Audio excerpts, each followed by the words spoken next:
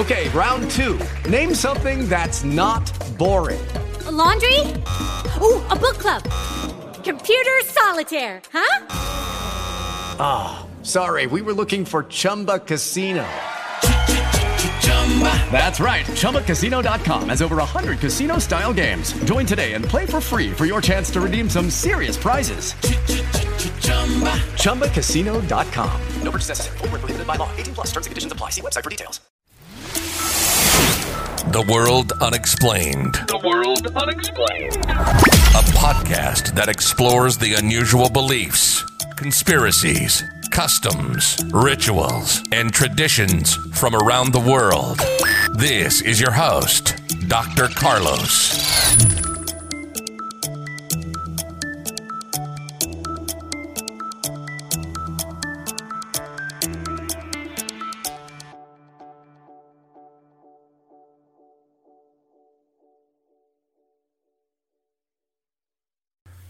The Boy Butcher of Neosho County is today's story. Let's find out what this is all about.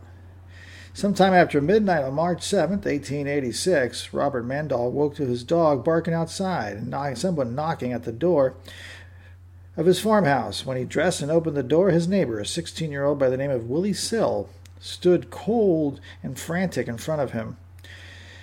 He couldn't talk clearly, and he was rambling on about something that happened at his home. Mendel put his idlewear on, and together they went out to find out what was happening. The Sell family had a small 2-room house on an 80-acre farm, and the family had worked that farm for about 15 years, and the community knew them well. Where Willie's father, J.W., was a school teacher and farmer, his wife Susan and their children, Willie, who we talked about right now, 19, and Waddy and their youngest teen, Ina, were all well liked. When Mendel and Willie reached the Sell home, they lit a lamp and took in a scene of abject horror. Inside, his father, his mother, and his 2 siblings had their skulls been beaten and crushed. They were all dead, and each of their throats had been cut, nearly from ear to ear. Now, as a forensic psychology expert myself, this is where we're going to change this podcast a little bit, because we're going to add a little bit of criminology to the game here. And this is obviously very personal when somebody crushes somebody's skull and throats are slashed like this. Either it could be a psychotic episode, a psychiatric disorder, severe one where they're deluded or hallucinating, or it's extremely personal, or both. Could be a combination. Maybe even drugs could be in effect. Of course, this is 140 years ago, but drugs were still around. So somebody probably knew, but we'll continue the story. The Sell parents were sprawled on the floor, and the children lay bloodied in their beds. It appeared that the elder Sells, the dad, had struggled doing whatever occurred that night. So obviously something happened. Whether or not they came in, we don't know. If the entry of the doorways were busted open, was it somebody who snuck in? Was it somebody who broke in? Did they let them in? The floor was covered in blood, and a hatchet and a butcher knife lay nearby. Again, very personal. A washpan stained with blood stood evidence of the killer's attempt to clean up after the murder. So an attempt to clean up starts giving us an idea of an organized killer compared to a disorganized killer, which we probably haven't heard much about this in this podcast because we deal with a lot of Wild West stories. But in this particular case, when you have a killer who tries to cover up, they call it an organized killer. They have more of a sense of what's going on. They know what they've done is wrong. They don't want to get in trouble. Somebody with a severe psychiatric disorder or psychotic episode doesn't really care. They'll just leave everything as is. Now, in this case, they still left the body, so maybe they ran out of time and they couldn't clean it. Who knows? When questioned, Willie claimed he woke around midnight and saw a strange man in the doorway. When Willie gave chase, the man fled, circling the Sell house twice before throwing a rock at Willie. Willie followed the man but couldn't get close enough to catch him. Eventually, the man met up with an accomplice in a nearby field, Willie claimed, and the two rode into the night. But the murder scene in the Sell home told a different story. When the sheriff arrived at daybreak and the scene was investigated, it was reported that no other tracks were found, aside from Willie's footprints over to the Mendel residence. The sheriff, along with county attorney C.A. Cox and local coroner J.P. Fouch, also noticed that Willie showed little emotion during the ordeal, leading them to believe he might be a prime suspect. When an inquest was held at the Sell home later that day, all four bodies still lay there where they were found. Willie remained unfazed by the butchering of his family. Now, again, he could have been in shock, which happens a lot of times, and psychologically our body will go into a coping mechanism. Sometimes we can become catatonic, which means we don't move, or we can develop alexithymia, which means we have a lack of emotion because of what's happening. However, the townspeople took that, though, as guilt, and the coroner's impromptu jury found him guilty on the spot. Also didn't help, in his case, that one knee of his long underwear was covered in blood, and he claimed that he hadn't noticed the blood that soaked his boots and socks from the night before. Willis's motive for the murder wasn't obvious, though. He was on good terms with his family, particularly his young sister, though some suggested he was jealous of Watty, W-A-T-Y, courting a girl Willie was also interested in. This may have been Robert Mandel's daughter. In Willie's defense, however, one theory suggested a gang of local horse thieves may have killed the family in retaliation, again, which I was saying was personal. J.W. was a member of an anti-horse thieves association, which may have made him a target among outlaws. There was rumors as well that cells had been chloroformed that night, and when Willie woke up before the others, he was able to stumble out of the home and get him help before he himself was killed. Others, including neighbors and peers, believed Willie to be innocent simply because he was a meek, mild-mannered boy who loved his family, as far as everyone else knew. But a mob formed at the residence, ready to hang Willie for the heinous crime. But the sheriff was able to slip Willie away to the Fort Scott jail. Over the next few weeks, more than 500 people came to the jail to see the boy butcher of Neosho County. Though Willie still proclaimed innocence, there have been no leads in the case to suggest anyone else committed the crimes. Most of the evidence against Willie, though, was circumstantial. There was the glaring question of why he alone was spared. But at one point, he appeared to have confessed to Sheriff Parsons and several defense attorneys. Newspaper reports claimed that Willie asked if he should discuss how the murders took place. But the sheriff told him to act as if Willie had a theory about what happened, and that is instead of outright confessing.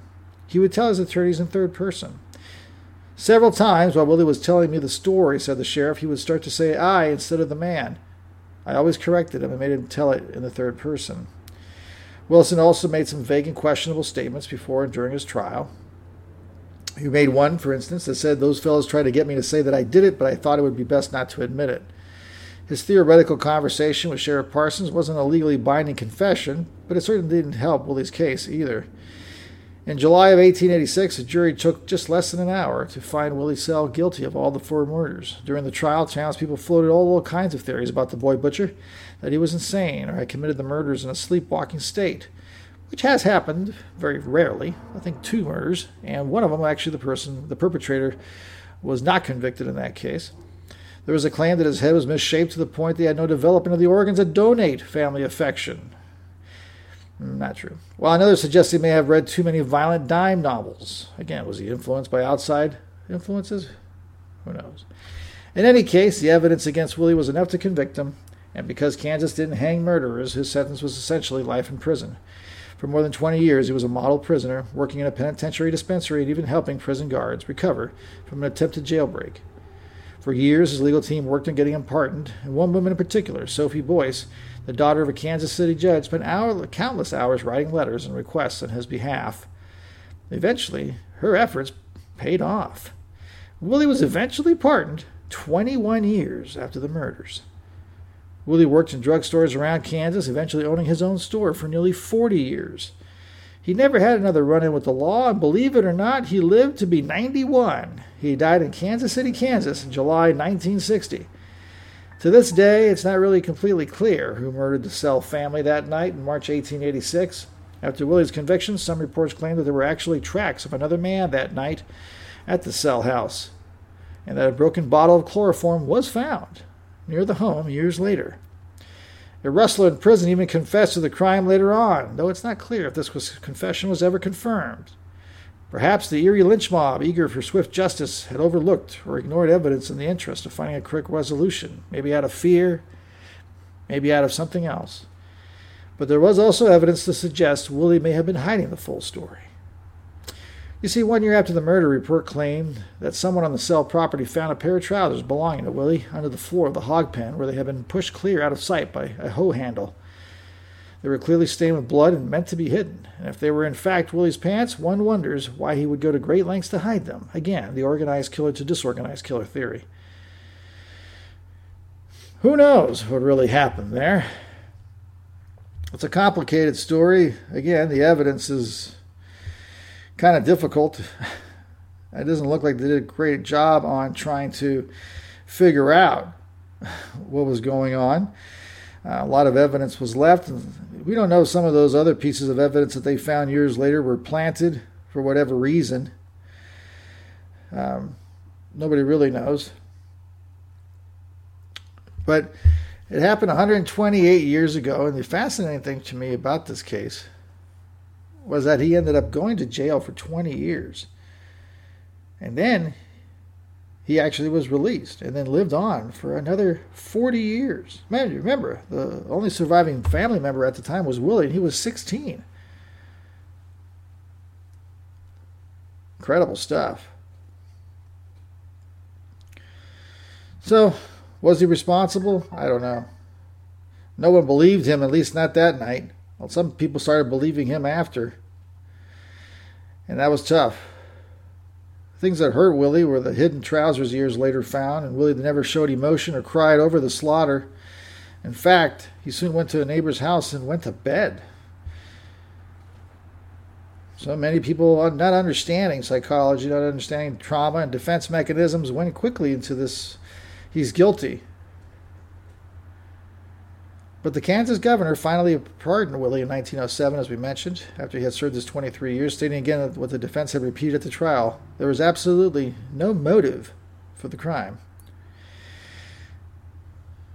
So, Willie, it's interesting because, again, 39 years went by. He was a church member and a model citizen. Eventually died in 1960 at age 91.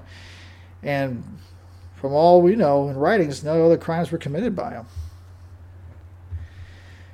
Robert E. Handels was survived by one, the life and mind of a family mass murderer, deals with a teenage son from Mount Vernon in southern Illinois who killed not only his parents but his two brothers and sisters in 1985. It's a similar case. Robert E. Hanlon survived by one. Now, this individual who killed him, Tom Odell, is serving a life sentence, and he confessed to the horrific crime. Everybody tried to make up motives for him trying to kill his family, but nothing really came through.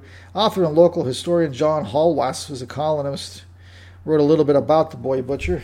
So did Old West magazine. That's it for now. Lucky Land Casino, asking people, what's the weirdest place you've gotten lucky? Lucky? In line at the deli, I guess? Aha, in my dentist's office. More than once, actually. Do I have to say? Yes, you do. In the car before my kids' PTA meeting. Really? Yes. Excuse me, what's the weirdest place you've gotten lucky? I never win and tell. Well, there you have it. You can get lucky anywhere, playing at LuckyLandSlots.com. Play for free right now. Are you feeling lucky? No purchase necessary. Void where prohibited by law. 18+. Terms and conditions apply. See website for details.